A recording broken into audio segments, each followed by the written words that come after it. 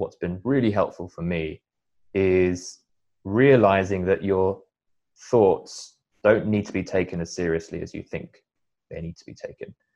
And you're allowed to let go of your thoughts. You're allowed to see a thought and not engage with it.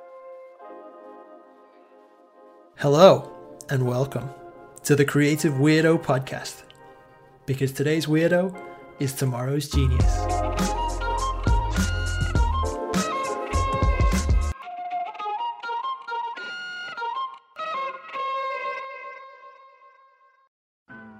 In this episode, I'm joined by writer, coach, and illustrator Alex Mathers. Alex helps people to make an impact and grow their businesses by tapping into their passion and their innate genius. He's written several books on the business of creativity. In his most recent book, Illusory: Master Your Thoughts and Discover Mental Freedom, he outlines a set of principles that can boost creativity and improve mental well-being in general. If this conversation resonates with you in any way, then I highly recommend checking out the book. It's a short read and it's packed with some really profound insights into how our minds work. In this conversation, we explore some of Alex's perspectives on the workings of the mind and how that relates to things like anxiety and fear, and also creativity and freedom. So without further ado, let's get into it.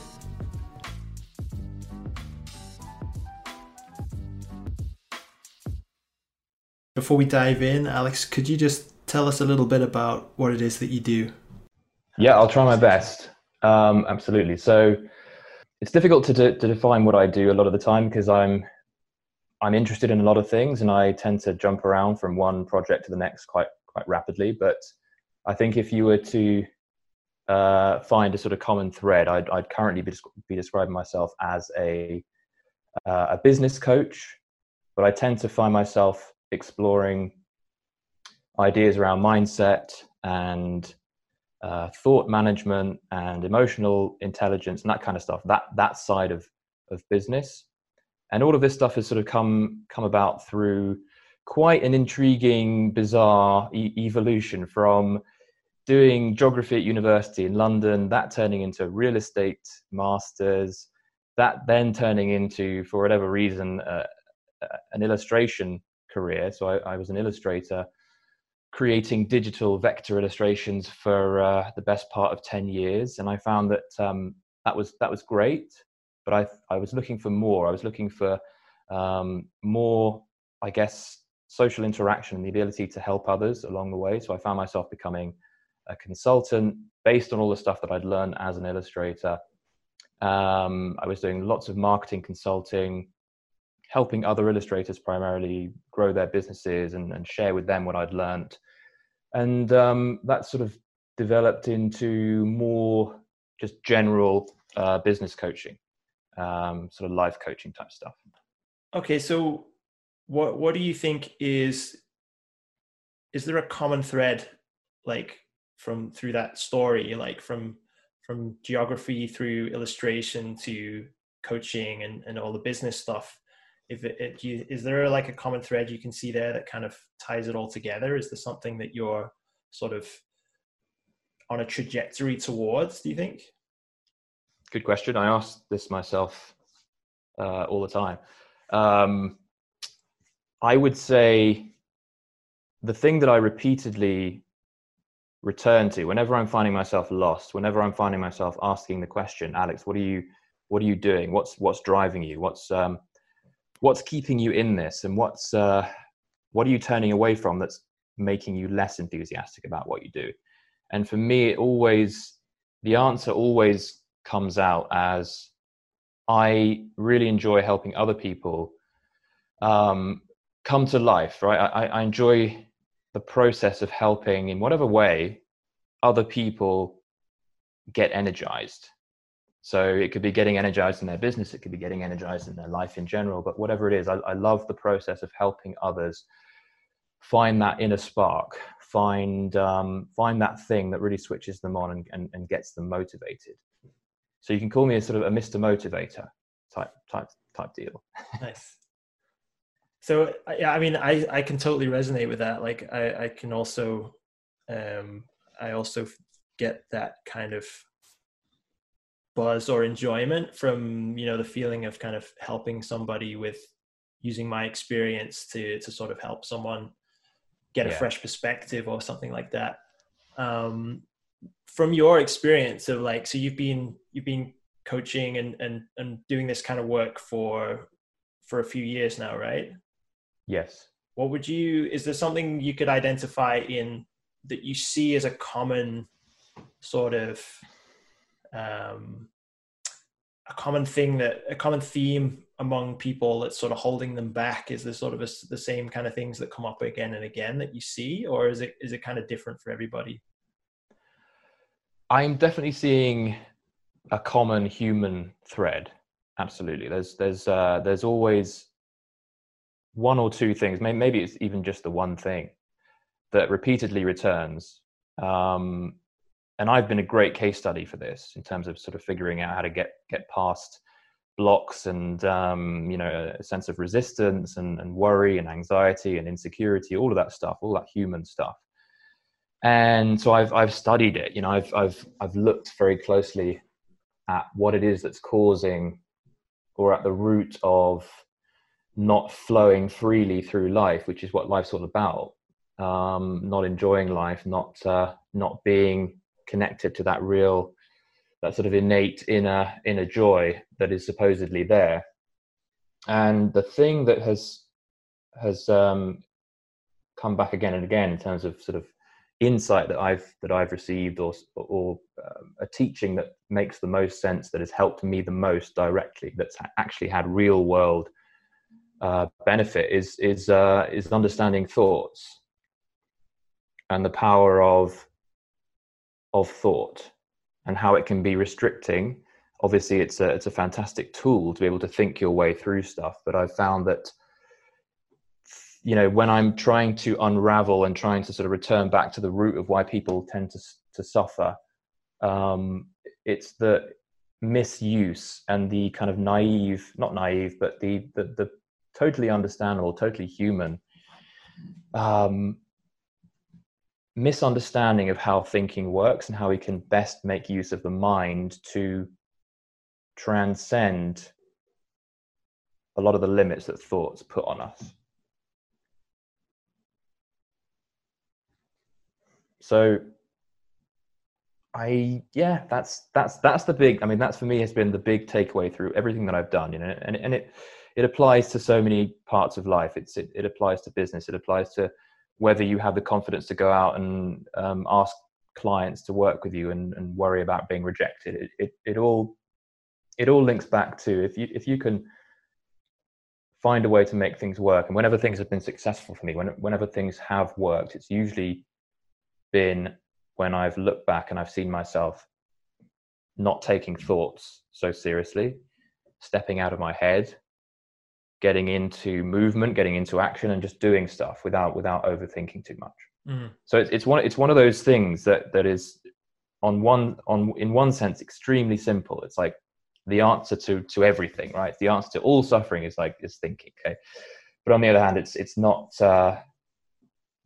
as simple as it sounds. It's simple, but it's very hard for people to follow that kind of think less approach, the mindfulness approach. Mm-hmm. Yeah. I guess that's something I've noticed over the last sort of 10, 15, 20 years. I guess it's definitely it feels like a growing kind of movement, or things like meditation that were pretty fringe kind of woo-woo stuff, I think maybe 20 years ago, and now it's super mainstream. And I feel like that idea of somehow putting more emphasis on the sort of being aspect, sort of awareness and that kind of thing. Just when you were talking about the thing about thinking too much and how it can create a lot of stress and all these things, I always feel like the more I think about stuff, the less I spend so much time thinking about doing things, but whenever you're thinking, you're not actually doing anything. It's kind of like, it's a sort of paradox of, we kind of like to, I think we're all kind of habitually inclined to try and figure things out with our minds, before we do them. Like, I have to figure this problem out. I have to like work out a solution. When in my experience, like as soon as I start letting go of thinking about something, then the problem tends to solve itself. And it's almost like the act of trying to solve a problem is kind of creating, or it's kind of giving more solidity and more complexity to a problem that in essence could sort of just dissipate, like you say, by getting into action, by actually sort of just moving out of that headspace of trying to do things conceptually and just like, and just allowing things to happen. And it's not that there isn't a room for like concepts and thinking about stuff like that all has its place, but it's sort of, I think sometimes we mistake that, like the concept and the thinking, for the actual doing itself. And that's where like, I think that's where at least I feel like I get stuck sometimes. And that's what I see other people too, getting very sort of caught up in that. Like often, there's often a lot of reasons and excuses why something isn't working out, or why I can't do something, or why I can't be something, when you're looking at it, when I'm looking at other people saying, I wish I could do this, or but I can't do that. And I don't have enough skill for this and don't have enough skill for that. And it's actually, they could be out there actually doing it and getting the skills and learning, but they're sort of going through this pattern of thought of just telling themselves and creating a sort of a story that says, nope, this isn't happening. Yeah, exactly. You hit it on the head with the story. Like, we tell ourselves these stories based on experiences that we've had, based on,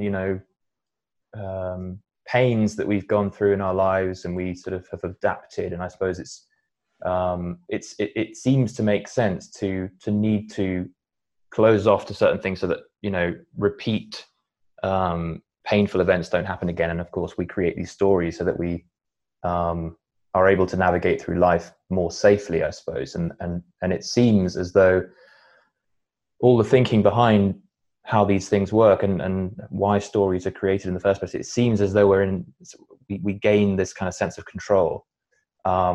It's kind of a very attractive idea to many people, I think, is this idea that we will have more control if we spend more time in our thoughts. And that's the big conflict, isn't it? It's like, am I actually getting more control by thinking through these things and just spending all my time planning to actually take action? Or will I get everything I need by just being present and taking the action? And of course, it's always been the latter. Like, it's very, very easy to fall into that temptation of thinking that, right, if I just think a little bit more on this, I know that being present and being conscious and just doing stuff is really the best route. But my case is a little bit different here, because I actually do need to think this through. And there are many occasions where I've spent a lot of hours just thinking on something, writing notes on it, and seemingly have come up with a really good solution. And I'd look back on the process and say, well, thinking was really useful there. It was actually helpful for me. But then, of course, the next day, I'll find myself thinking, you know what, doesn't feel so good anymore. Doesn't sit right. And this could be a bit of an issue with me being more of a feeler type. If you look at sort of Myers-Briggs personalities, you have people that kind of feel their way through, and you've got people that think their way through more. So sometimes I can be very, very susceptible to responding to how I feel, which isn't an ideal sort of way of setting boundaries as you go through life, but it's useful in many other ways. But yeah, like, it's very easy to think that thought has this tremendous power in our lives that is going to help figure everything out. And whenever I've looked back on my biggest insights, my biggest moments of kind of my biggest eureka moments, where things just have felt right, and it just an idea comes to mind and it's just like, that makes total sense. It's always when I haven't forced it. So you could say there's something going on beneath the thinking that actually tends to sort our lives out without us even needing to think about it too much or think about it at all. Mm-hmm. Yeah. But you like what you were describing is, I think it's a tough one for many people, even people who meditate a lot. I think they struggle with this idea of, should I completely abandon thinking and just sort of turn off my mind, or is there some use to it? And I think it was Mr. Eckhart Tolle who helped me quite a bit in terms of understanding what kind of role thought plays in our everyday life. And the way he described it was, he used the example of, if you're planning your future, which is a good thing to do, right? You want to make sure that you've got goals set and there are targets, and there's some direction to your life. What you don't want to be doing is spending all your time in thinking when you should be taking action. But what you do want to be doing is being present with your thoughts to plan the thing in the moment, and then set it down and take the actions that you've set. So there is a certain amount of thinking and planning that gets done. That's a good thing. It's a tool, but I think a lot of us tend to find ourselves swimming around in that rumination for far longer than it needs to be spent. It's funny, like I got this book on my desk, Technique for Producing Ideas by James Webb Young. I don't know if you know that one. It's like, because I haven't heard of it. No, I've just been teaching I'm teaching a motion design course at the moment, and that's sort of, that process is something that I use personally, and I think it's a really good model for creative thinking, and it's actually, listening to you talk about that sort of balance between using the mind and then sort of taking action. I feel like it's a pretty good framework for that. In that, and so for people who aren't familiar with it, it's basically like it's a really short book, and it's basically like a 4-step process. I think it's 4 steps, written by some.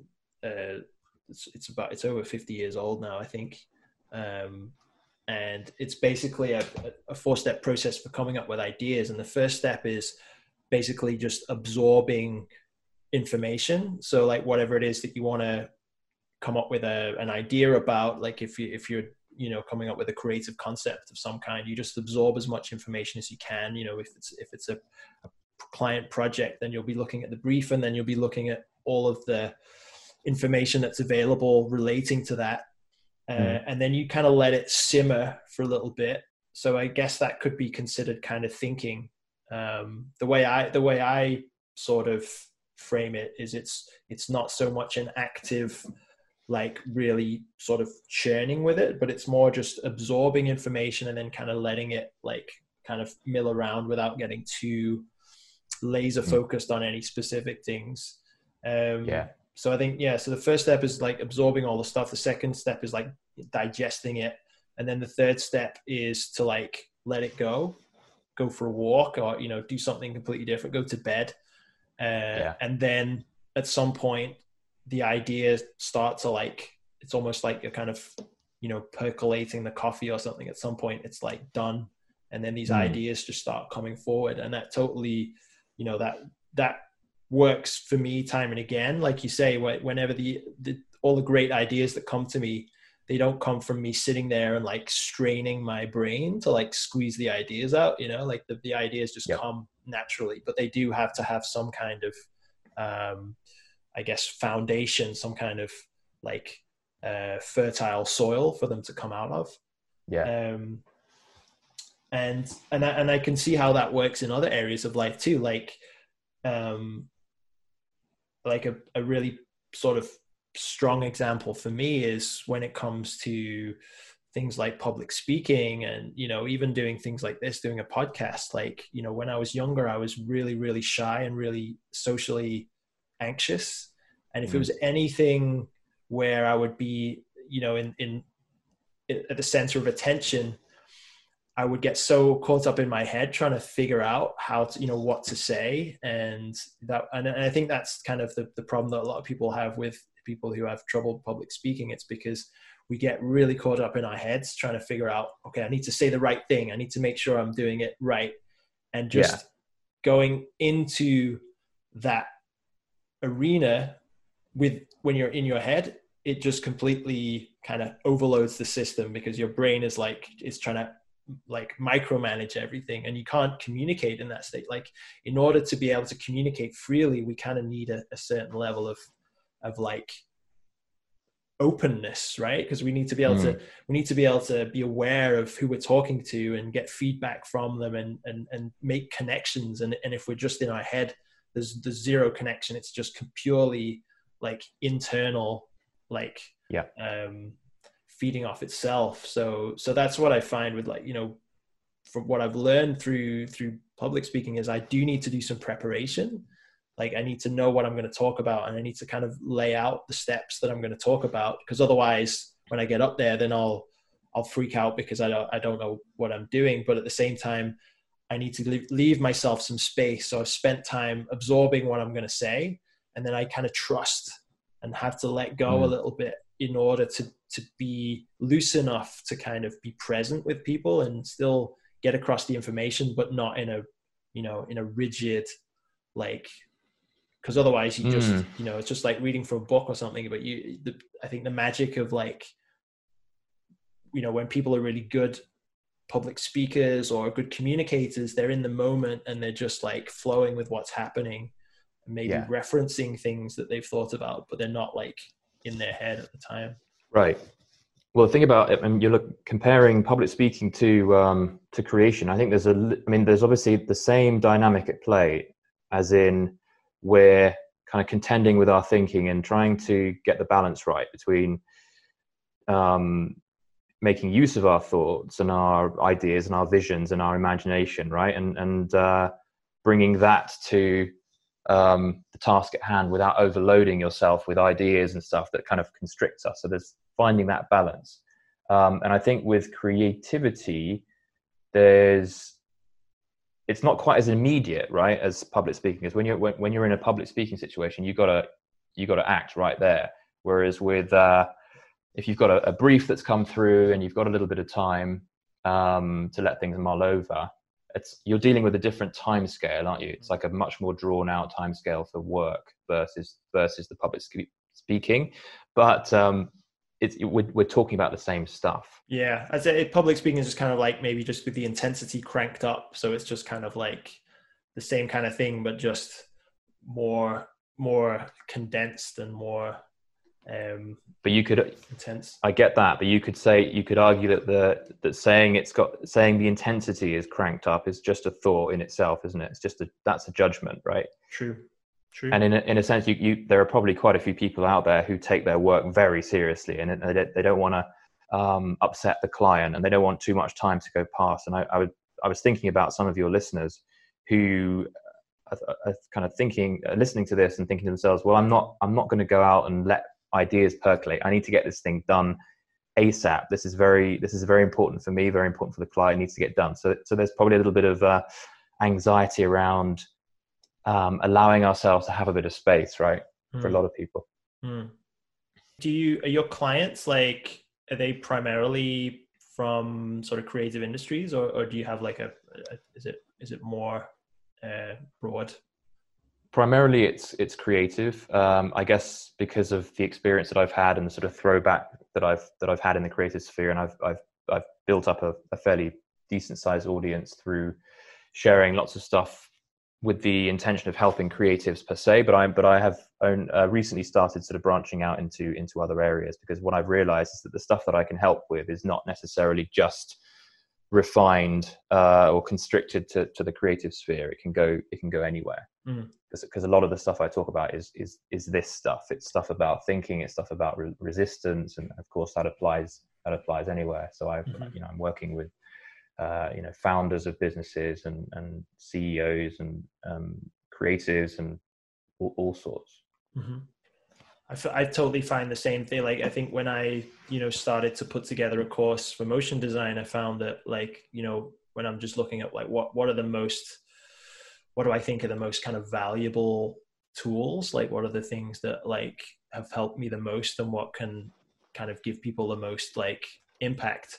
And it's actually more kind of overarching principles that actually apply in all situations. And there's also something really, I think there's something really satisfying about that too, of kind of having a kind of a model or a framework that, it works in pretty much all situations.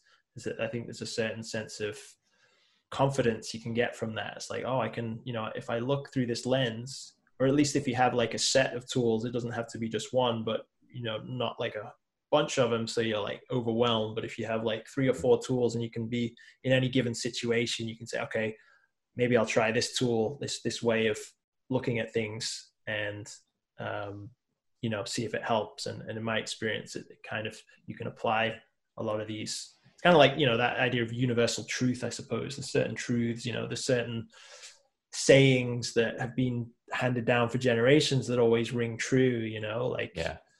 What are those truths? We're looking for them. What are they? I want to know. I want to know the rule book to life. Well, yeah, you tell me, man. You're the coach. I was actually gonna ask you, like, what do you, we were using that example of creatives who are kind of, maybe they're a little bit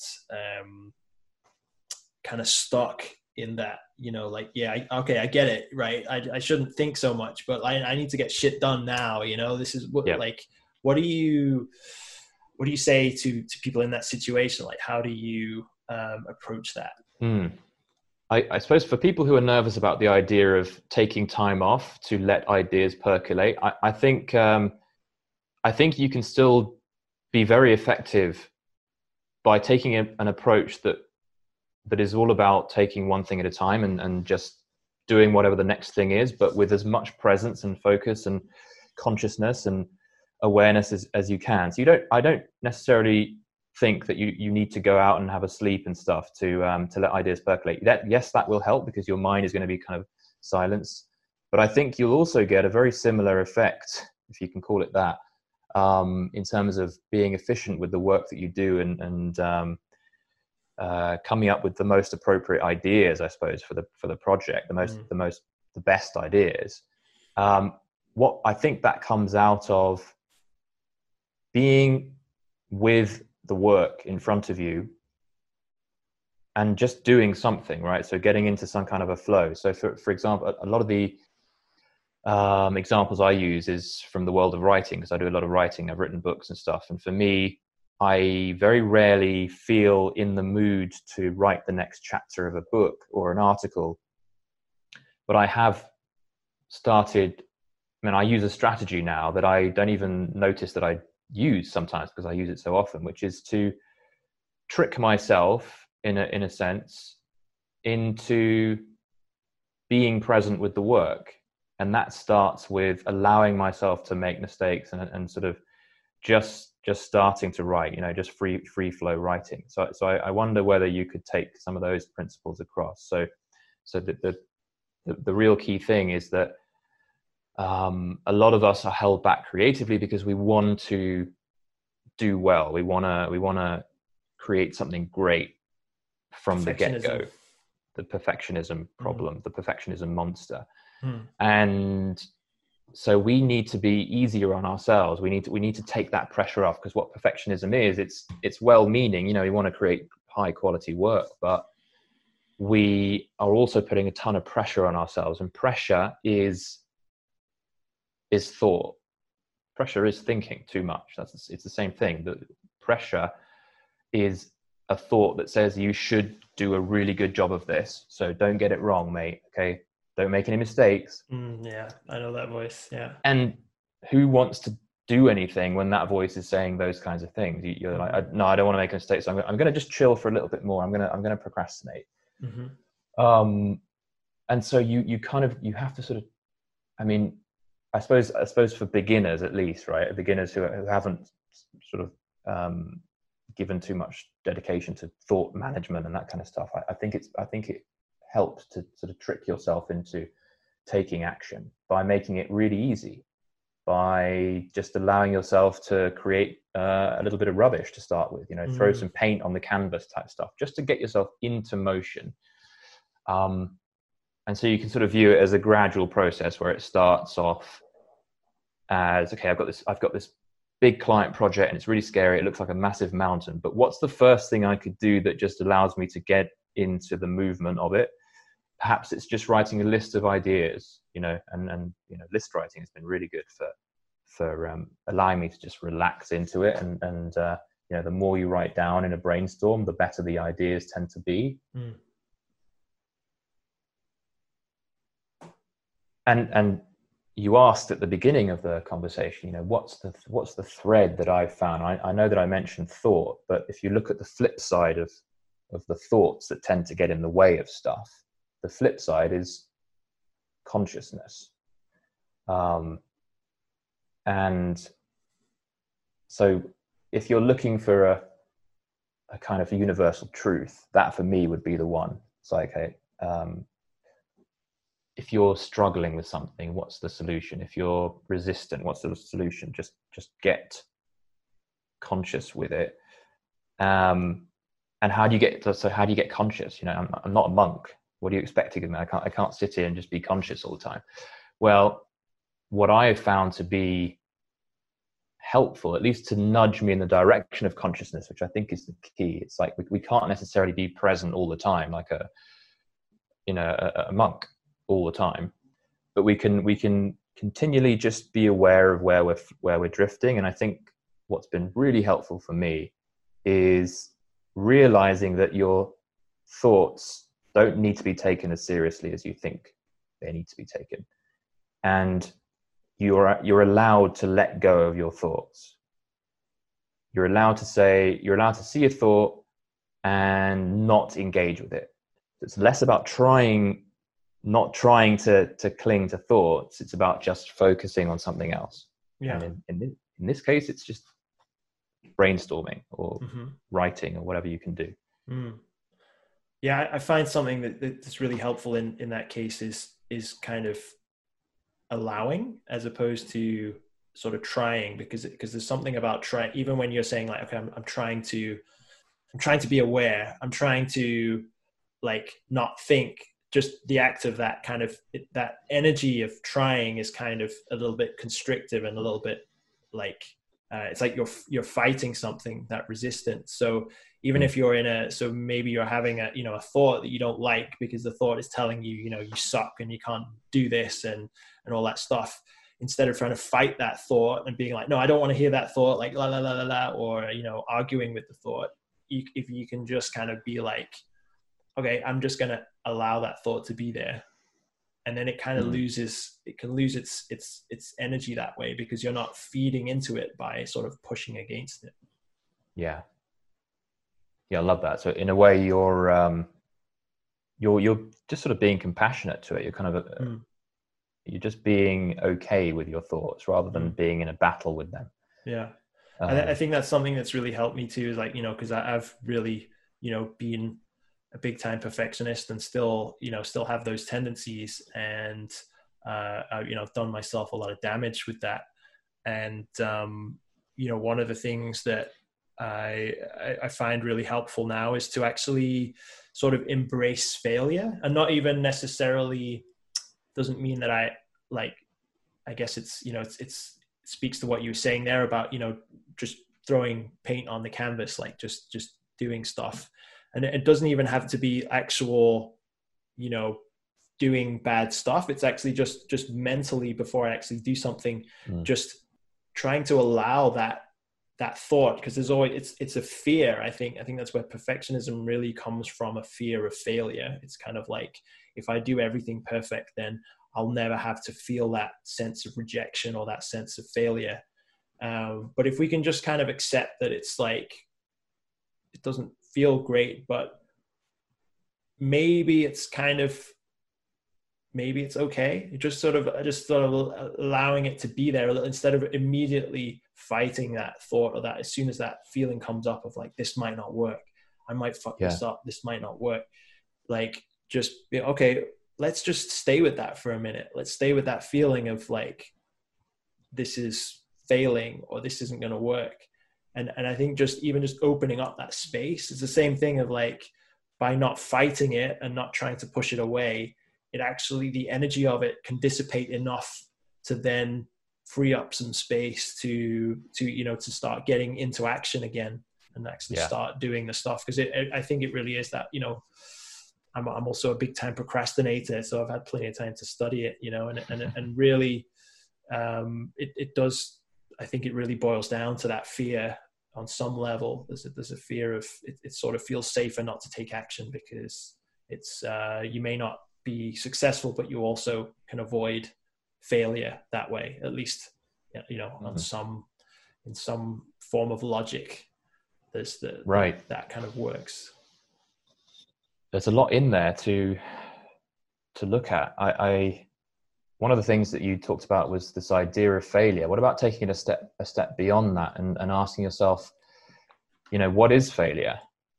And perhaps I'm being overly subjective about what I think failure is, right? I mean, you hear it all. This isn't anything particularly new. If you peruse Instagram and read, stuff about business and entrepreneurship and quotes and stuff from entrepreneurs, they tend to talk a lot about failing forward and how good it is to have failures, right? And to making mistakes is a good thing in business, because it helps you get feedback, and it gives you data about what to do next. So you don't even need to see what looks like a failure to you, and you don't even need to label it as such. Because I suppose when you have in your mind that even if you're telling yourself, I'm going to let go of the need to avoid failure, you're still in a sense judging that, right? You're still saying that this thing is a failure. I mean, I'm being good here by letting go of it, but it's still a failure. So it might be helpful to ask yourself, and very often questions can be helpful, just to say, I mean, is this a failure? Maybe not even ask that. Maybe ask, what's good about this? What are these feelings of stuckness or fear? How might they be interpreted in a really good light, in a way that's helping me? And I have to say, I have gotten better at this over the years. Like, I used to find life incredibly difficult because I would find myself feeling fearful and thinking this was the worst thing in the world. Thinking, oh, this is a sign that something's seriously amiss here, right? I have a problem here. This isn't good. Time to close up.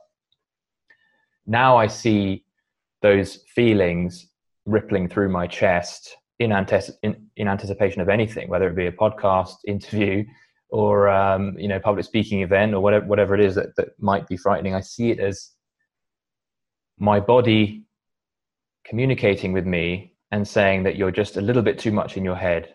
And I can see that as something to be thankful for. Right, I can sort of say, okay, it does feel a bit weird, but this is just my own physical meat bag telling me that I am just thinking too much, because there's that link. Thought, this is another like crucial bit, and this could obviously open up a whole new conversation, but the link between thoughts and feelings, it's the same thing. I know that's a very kind of resolute, this is how it is, but that's been a big one for me. It's like really seeing that, like, emotion is pretty much the flip side of thinking. So if you're feeling scared, or you're feeling bored, or frustrated, or you want to just procrastinate, it's just showing you the state of your mind at that point. Does that help, or does that make things even more complicated? I don't know. I guess I'm just trying to. I'm trying to like let that one sit with me. Like, is thought. I mean, I can totally see that thought and feelings are inextricably linked. And Yeah, no, I think that makes sense. I think that makes perfect sense that, you're feeling something, it's connected to a thought. Hmm.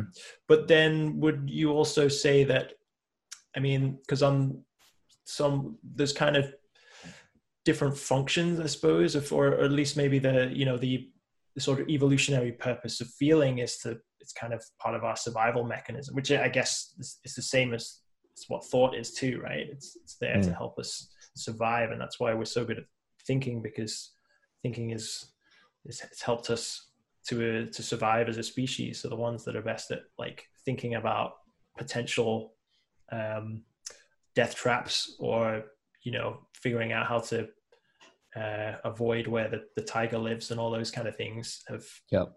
resulted in survival, and so we've inherited those qualities. But would you say that it's still, because some stuff is kind of instinctive, right? Like you have an instinctive, I think we're all born with an instinctive fear of heights, right? Or something like Hmm. falling, or like, and you have a fear of, it's natural to kind of feel a bit shocked if you hear a really, if a gunshot goes off or something like that. Yeah. Is that the same thing, or is that something slightly different, you think? Yeah, I had a problem with that for a while until I realized that they were two different types of fear, effectively. Mm-hmm. You could see it as a very visceral kind of chemical fear that is basically just, as you say, it's something that's been built into our genes, into our molecules. When we respond to a tiger running after us, that's a very different type of fear than the sort of ruminatory fear that you get in anticipation of an interview. Mm-hmm. It's coming from an entirely different place. Mm. Um, I'm not a scientist, but that's the thing that's made the most sense to me. It's like, okay, if there's a loud shot, like you're not even, there's no time to even think about it. Your body reacts, right? And that's just a built-in hormonal chemical response. Mm-hmm. But is it not kind And of the same that, like, in a sense, if you kind of really extrapolate it, like the fear of the interview on some level, if you kind of really dig deep down, it's still yeah, kind of going down to that, essentially like a fear of survival. Because I think like, this is how I see it anyway, is like, you're afraid that, like, you're you're going to not get the job, and then that means that, as a result of that, you're not going to have money. As a result of that, you're going to starve to death, or you're going to be mm, rejected by your friends and family and all that kind of stuff, which well, results in this death is getting, ultimately. From an evolutionary perspective, it's like being rejected from the tribe would be yeah, equal to death, right? Like, I've heard people talk about this. It's yeah, like, if you go back to, we're sort of pack animals and we rely on each other to survive. So back in the day, if you were rejected by society, then you couldn't survive on your own. And I think that's where, as mm-hmm, I understand it, that's where this sort of fear of, or this kind of built-in need for approval that we have comes from, yeah, because we developed that desire yes. to not be disapproved of and not to be rejected. Yeah. So I think what you're describing is the other type of fear, which is the non-chemical, visceral, immediate type of chemical stuff. It's more a built-in necessary part of our evolutionary development that has come about because of these issues, because of the fear of being left out alone. And they're there for good reason. Absolutely. They helped humans survive. But I think the problem is that we live in a modern world, a very unnatural environment where we are still using those tools, but we're using the shit out of them. Hmm. We're just overblowing it. Mm. Um, so everything that we feel, everything that we think, I don't know about the thought part, but certainly the emotional, like the reason we feel these emotions is it was to help us survive through time. So these have all been built into us to allow for the survival of the fittest. Mm. And this is what, so I was reading about this, see if I can kind of make sense of it. But for example, um, you need to read Why Buddhism is True by, I think his name is Richard Wright. really, really fascinating insight into why, the Eastern philosophy and how that relates to a lot of neuroscience and the understanding of the brain and evolution. We have basically kind of evolved to trick ourselves. Like, our brain is there in a large part to make us take actions that we don't really know why we're doing it. So, for example, we see a donut, and we get this. I'm now exploring rather unfamiliar territory, so bear with me. But you see a donut, and you get that feeling of I need to eat this. There's a real kind of internal drive to want to have it. So we get. Is it an emotional response or a hormonal response? This is where I need to hand it over to a scientist. But we basically get very driven to want to eat that thing, and that comes about as a result of over time evolution wanting us to chase after calories, right? But then what happens is that we feel terrible shortly thereafter. I'm not quite sure where I'm going with this, but there is an overlap. Trust me. When we finished eating the donut, we don't really feel we don't feel so good, and what that means is that our bodies is kind of putting us in a situation where we are motivated to go out and find more, but because there's so much stuff on tap, like, that's kind of gone out completely off balance now. Everything that our bodies are telling us to do is sort of shifted. But I'm aware that I'm potentially talking more about kind of the chemical response rather than like what happens when we think about certain things in a certain way.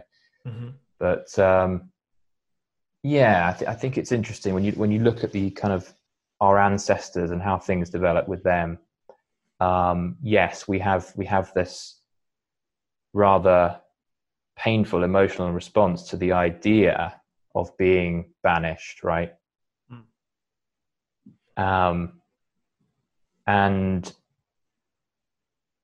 But the thing is that, there is very little of our experience in the modern world that is anything like what it was. Like, we would be in a small tribe for most of our lives, and we would never have this sense of needing to prove ourselves to someone new. We would be accepted by our tribes very early on. We wouldn't have that pressure. It would be, this is us forever. This is our group, and anyone else coming in would be seen as a threat. So what's happening in the modern world is that we're kind of coming face to face very often with total strangers and expecting each other to relax through that. It's actually quite an intense thing given our evolutionary development. True. Yeah. When you think about, it's like, I don't know how many 100,000 years or millions of years or whatever that it was like that, and then it's only like a couple of million years, 100 or something, that we've actually been in this sort of urban environment with with all of these different things. And it's basically like, maybe this is also, I think maybe we're going off on tangents, but it's cool because I think this is all super interesting stuff. But me too. It's like we've learned how to hack into these sort of physiological responses. You're talking about like the donut, with like the refined sugar and stuff, all of these, because we're sort of hardwired to look for calories. So, we've figured out a way of like condensing calories into an incredibly, small and shiny object, which ticks so many boxes, right? It's got bright colors on it, and it's, it tastes sweet, and it's got all of this sensory quality to it. It's a kind of equivalent of, spending a week of hunting, in like one momentary bite. You can like absorb all of that flavor and that sensation and those calories, and then you've got everything with social media and sort of hacking into our dopamine response with like notifications and all of these other things. And it's like, and we're really just sort of hacking into these biological responses. Like, I think it's interesting, where that ties into emotion and thought and everything. But I see that it's like, it's the way we've sort of evolved these kind of urges through, millions of years of evolution in terms of survival. And now we don't really need any of that anymore, because we've kind of taken care of all of those issues. And instead we still have those responses, like Pavlovian responses to like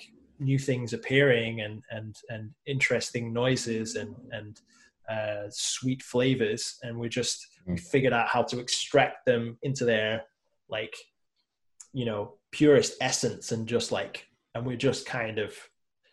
we're really messing ourselves up with it, right? We're just like, our system is just like, what is going on? Like, yeah. And I think that's we wonder why everyone's depressed all the time. Yeah, or just anxious or freaked out, and yeah. Well, you got to look at who's doing the hacking, right? So it tends to be people who want to promote a shift in behavior for their own, sort of business needs. I know that we're kind of going down the route of everyone's cynical and this and that, but you've got people who are, it's in their interests to move a crowd, move an audience in a certain direction so that they make a profit and move people and whatever else. But of course, yes, when we have all of this control and we are taking advantage in a way of our sort of innate human natural instincts, which are ultimately very innocent, and sort of turning them into sort of taking advantage of them and at the expense of the health of the person who's sort of falling for these temptations, right? Mm-hmm. And this is where I think we're moving into a new era, a new phase in terms of people needing to get smart about how they're being manipulated, mm-hmm. and needing to sort of return to a sense of like total self-ownership. You have to figure it out for yourself, because the madness of the crowds, right? It's never going to get. You're not going to get a crowd that gets less mad. It's just continually moving in the direction of how can we take advantage of the moronic crowds. For me, it's all about kind of being aware of your individualistic sense of responsibility, and then doing what you can to help others around you. I think maybe I've found like a sort of a way of looping this back in to kind of where we started a little bit, which is, like you're saying about this kind of awareness, the way to sort of break out of this, I guess, being manipulated is just being aware of your own, your physiology in a way, your bodily responses, and that includes like thoughts and emotions, like being aware of where you're kind of unconsciously following something, not because it's sort of in your best interest, but just because it's kind of it's your evolution, your evolutionary like programming just taking hold. So the more you can actually be aware of it, the more you can actually take more of a bigger picture perspective, right? And make decisions that are better for you and consequently for other people. Mm. And I think how that ties into the whole, the sort of manipulate, like from the manipulators side, mm-hmm. they're doing exactly the same thing, because they're also like, there's no real, if you're looking at it from a more zoomed out perspective, even for the people that are making a lot of money and, getting quote unquote power from manipulating other people, in essence, they're kind of destroying their own environment, right? Like when you look at, a lot of the problems that we have with war and global warming and all of these things, they're coming from a sort of short-term perspective of how can I need to look after myself now. I need to get more money now. And, I don't think any further than that. And that is essentially another part of that evolutionary kind of programming, right? It's just like, okay, I only need to just deal with my current cravings, which is, for money and for respect and for people to worship me or whatever it is. There's those people who are just as much in the trap as the people who are being manipulated. And we all are at some, I think, different ways and different areas of our lives. We're all being the manipulator and the manipulated. But the more we become aware of that this is it's just like a program. It's just like a, software programming that we don't actually have to follow. And if we break out of it, then we can actually start being like, oh, you know what? I actually feel better when I don't eat, that donut, or I don't, I feel better when I go for a walk instead of scrolling Facebook for an hour or something like that. Yeah. Looking at the internet obviously comes with its downsides, but it's also got its upsides in terms of being able to access information that we know is going to serve us rather than detract from us, right? So perhaps a few 100 years ago, you wouldn't have known that refined sugar, obviously much less than that, you wouldn't have known just in the science of it that refined sugar wasn't so good for you, beyond feeling terrible after eating a donut. So we've got this very open access to information, which is, it's certainly not perfect, but there's a ton of it that you can make your own decisions through. And obviously the internet's been really helpful for me in reading books and stuff, just to sort of get a little bit more clarity on what works and what doesn't. So that's one, I suppose, good thing about this interconnected world we live in. The other thing that came to mind was, I think you have to ask the question of, what is it about the people, like, what is it about people that are going to make them more at risk of these kinds of things? Like, what is it that they are doing? The people who are going to fall for the manipulation, the people that are going to continue to experience mental suffering and overweight and obesity and that kind of stuff that comes from this sort of manipulation, and the depression that comes from social media misuse, right? Like, what are they doing that other people aren't, right? And for me, it's about it's returning, as you say, back to the beginning of the conversation, which is about consciousness. Like, if you're unconscious, you're going to do these things that aren't helpful for you. If you're in your mind and you're not focused and you're kind of floating about, you're gonna do the things that feel easy, that feel like the quick fix, right? That give you that little hit of dopamine. And I think it's very easy to fall for the simple quick fixes when you're less conscious, when you're in your thoughts, you're in rumination. That's just your everyday, that's your reality. It's just like, I'm not even here. You're just a zombie. Mm-hmm. So you start a zombie and you end a zombie. Mm-hmm. I can identify with, we're talking about all of these sort of traps and, programming and all that stuff. And I can see that that's me, like, on a daily basis. Like, I love donuts. I'm always on social media, all these things at the same time. But I can also, I completely agree with what you're saying. Like, there's periods also, and thankfully, hopefully, it will continue. I feel like I'm on a sort of a trajectory towards having more awareness and being less reactive and unconscious in my behavior.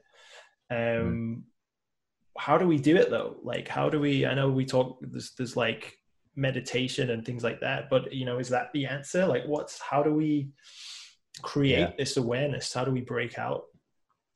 Because it's not just it's not a one-time only deal, right? It's like, it's a constant thing. It's a constant process in a way. And I think there's a danger also of it becoming another one of those thoughts that's like, oh, damn it, I need to be more aware, and then it becomes another problem that we then sort of put pressure on ourselves about. So how do we deal with that? More awareness.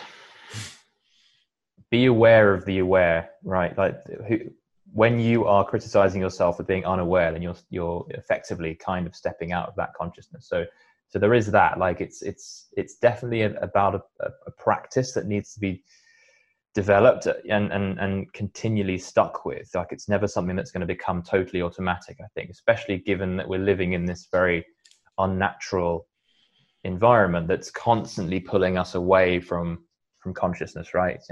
You only need to read a Facebook update from a friend that says, oh, you need to binge the latest Netflix series to fall back into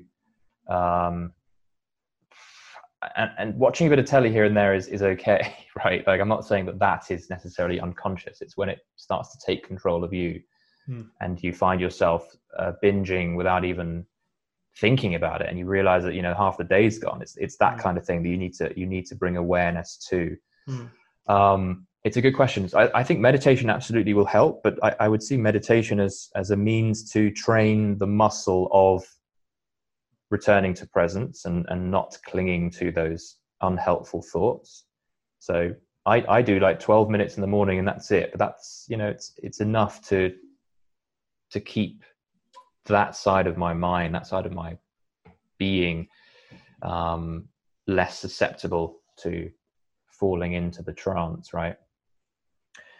It's a big question. It's kind of like sort of life's bigger questions, isn't it? It's like, how do you stay present? How do you stay on track?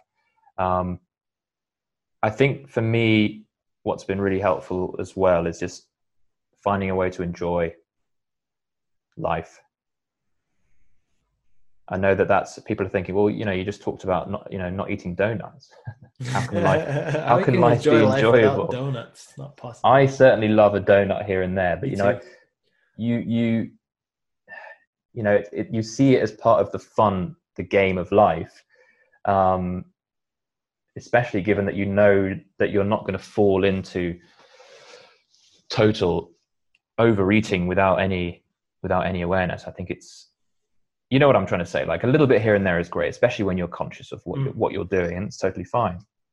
It's the falling out of control that can be the troublesome stuff, right? Yeah.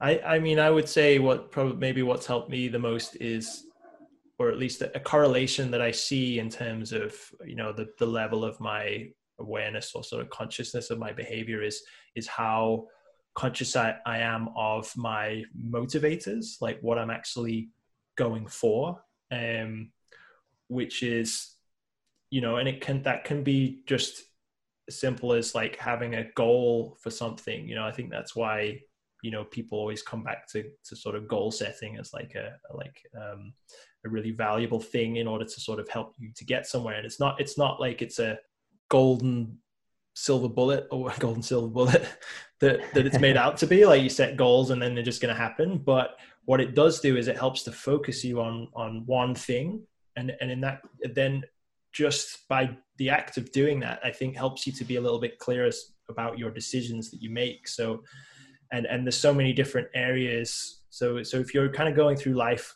without really knowing what you want and what like is having any kind of a sort of sense of direction, I think you're more likely to be pulled into sort of activities and behaviors maybe that you know, end up making you feel worse, making you feel sort of less empowered.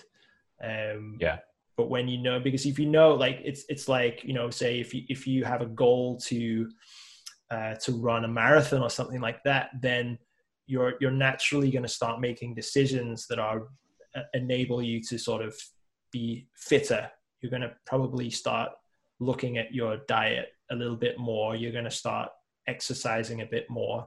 And even whether you achieve that goal or not, you know, it's given you a sort of a priority, I suppose, like a sort of reference point for making decisions. And I think that, you know, one of the troubles is that we all have those programs running, like the ones we talked about from evolutionary or through my childhood, that's kind of looking for, it has its own goals, you know, the goal of safety, which is a pretty damn good goal when you think about it. But when it's in a context where you actually don't need safety because you're already safe, but sometimes that program is still running, you know, like I have to make this person like me, otherwise I'll die. That's not actually useful in that situation, because it's not the truth.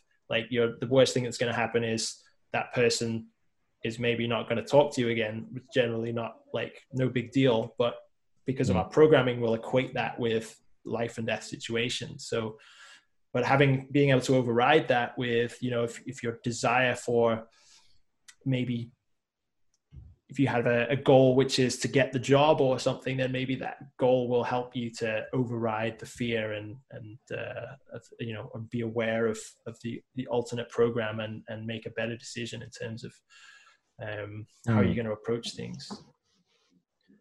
Yeah, that raises the question of, do goals make one happy, or do goals keep one from turning towards negativity and pessimism and stuff like that?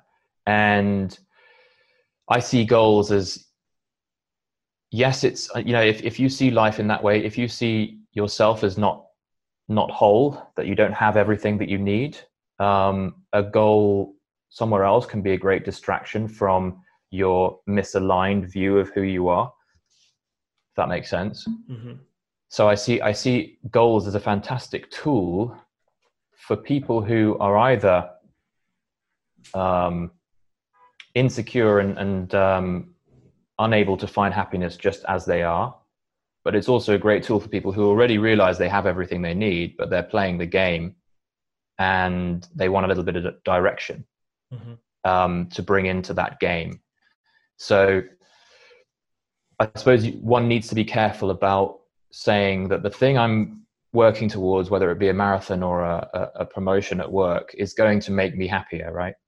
Because So you're looking at that kind of worldview of like, these external conditions need to be in a certain way for me to be happy. That's where you get into trouble, because then if you fall short, you might say, well, I haven't achieved the goal and therefore I can't be happy.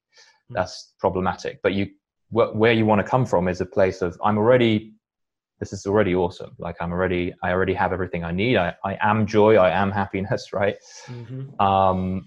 Doesn't require circumstances being in a certain way. You can be in poverty and you can be happy, but you would introduce a goal as a means to change your circumstances, because that's what life is. That's the matrix that we find ourselves in. Change your circumstances, have fun with it, but doesn't shift your happiness. I know that there's a ton more stuff to talk about around like, well, look, I've got bills to pay and all this kind of stuff, right? I've got to survive. But we're looking at the real bare bones of this. At its core, regardless of how horrific the world seems around you, you are already perfect. You already have everything you want. You already have the capability to experience joy whenever you want. But yes, we live in an economic planet. We live in a world where, yes, we need to go out and get a little bit of money to support ourselves. But you don't want to be going out there looking for money to make you happy. You want to be going out there looking for money to play the game, to play your part, I guess. And that kind of opens up the ability to just enjoy it rather than see it as like a life or death horror. I mean, it's sort of, it's easy to kind of sit here and say in a relatively comfortable space, but all of that like fear around, even if there is like a sort of literal danger of, losing a job, losing a home, losing all of these kind of things, but ultimately it's still a thought. It's still like, at this moment right now, you still have everything you need. And like you say, like sort of happiness and all of those things are really internally generated. Yeah. But that's not to say that action should is a strong word, but action shouldn't happen. I think when action needs to happen, it needs to happen. But you're not going to act as well as you could if you're worried about what's going on. If you're coming from a strong place of, I'm all good, but I've got these things in life that need to be done, you're going to be able to do the work much more effectively if you're not worried about the implications of not doing it. Yeah. Well, you could equate it to, if it was an actual emergency situation, like if your house was on fire or something like that, like genuine immediate danger, you wouldn't sit there and worry about it. You wouldn't sit there and be like, oh, I hope my house doesn't burn down. You would immediately be running around, like making sure that your family was safe and getting everything out. And that would be the only thing that mattered. And that's, you're right. It's a really good example to bring up, because it really goes to show how we spend far too much of our lives adding all this fluff through worry, when all that is being asked of us is to just run out of the house when it's burning, or do what's there. Just do it. Don't think about it so much. Yeah. There's like I think there's a certain something that's been really helpful for me is sort of developing a certain level of trust. I think just by sort of trying it out, like this idea that you're talking about, of kind of using thought less, to sort of less kind of getting more into the action and the flow of life rather than thinking about it. There's a certain level of trust, I think, that has to take place, because in some ways we feel safer in our thoughts, because, you know, it's like, I want to be able to make sure that I've figured out all the potential pitfalls before I start so that I'm safe. But it doesn't really work that way, right? And then I think it's, in order to be successful in any field, and I think anybody listening, like if you think about areas in your life where, you know, you feel successful, that you're kind of good at certain things, notice the level of thinking that happens when you're doing those things. And I like, in my experience, when things are going well, I'm thinking less, and I'm just sort of just kind of allowing myself to sort of act spontaneously. And that's usually where a lot of the good stuff happens. Just like, you know, if you were in a dangerous situation, that you wouldn't need to figure out a way out. Your body would probably just take over and just you know, get you out of there as fast as possible.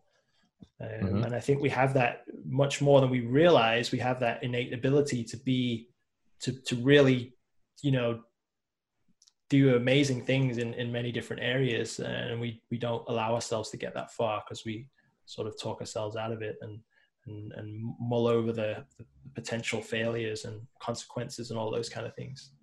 Yep, I agree.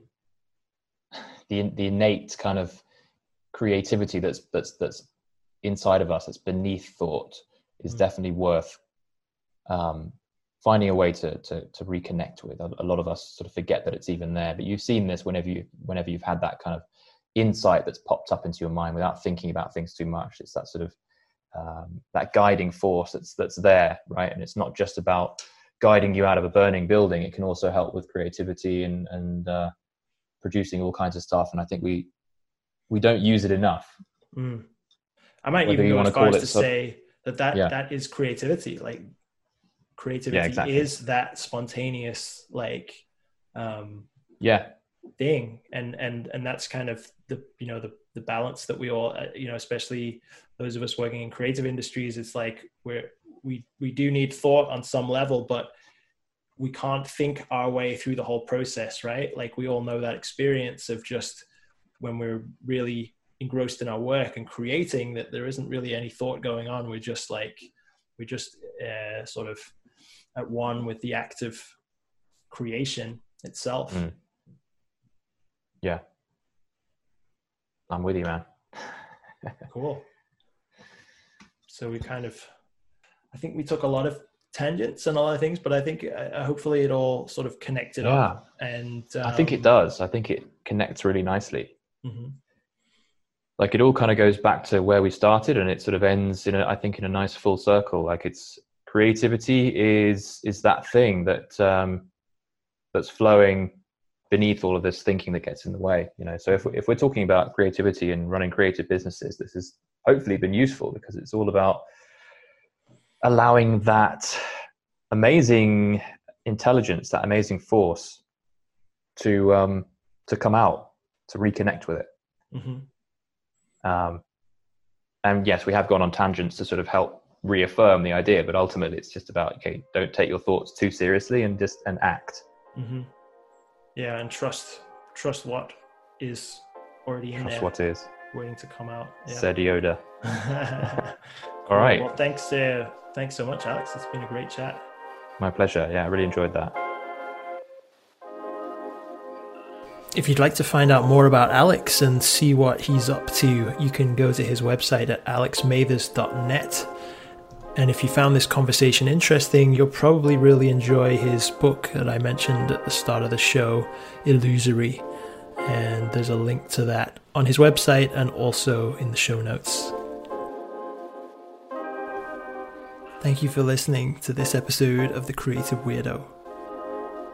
If you enjoyed what you heard, or there was something here that resonated, I'd love to hear from you. What's your hidden superpower that maybe even you didn't know about? And how are you going to unleash it on the world?